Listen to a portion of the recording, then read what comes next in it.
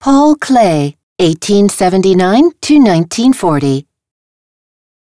Untitled, Genie of the Matchbox, 1925. Between 1916 and 1925, Paul Klee made hand puppets of various materials for his son Felix, the first of which were for his son's 9th birthday. They were made of plaster and were called Mr. Death, Kasperl, Gretl, his wife, Sepperl, his best friend, the devil and the policeman. With one exception, they were all destroyed in bombing in Würzburg in 1945.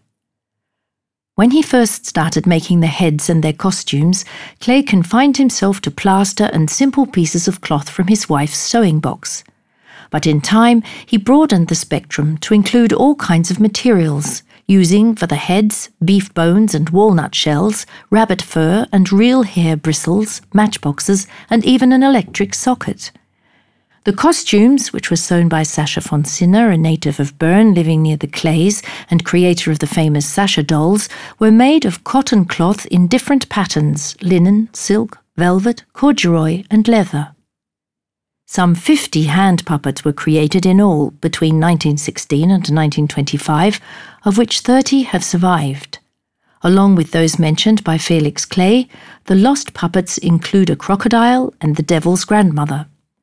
The first stage set was made of illustrations taken by Klee from the Blue Rider Almanac. The theatre, made from old picture frames and remnants of fabric, was left behind in Weimar along with its sets and decorations.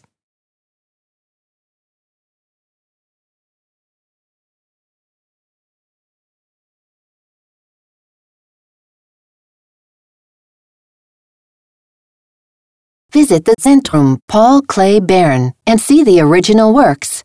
And download the free app, Museen Bern, from the App Store.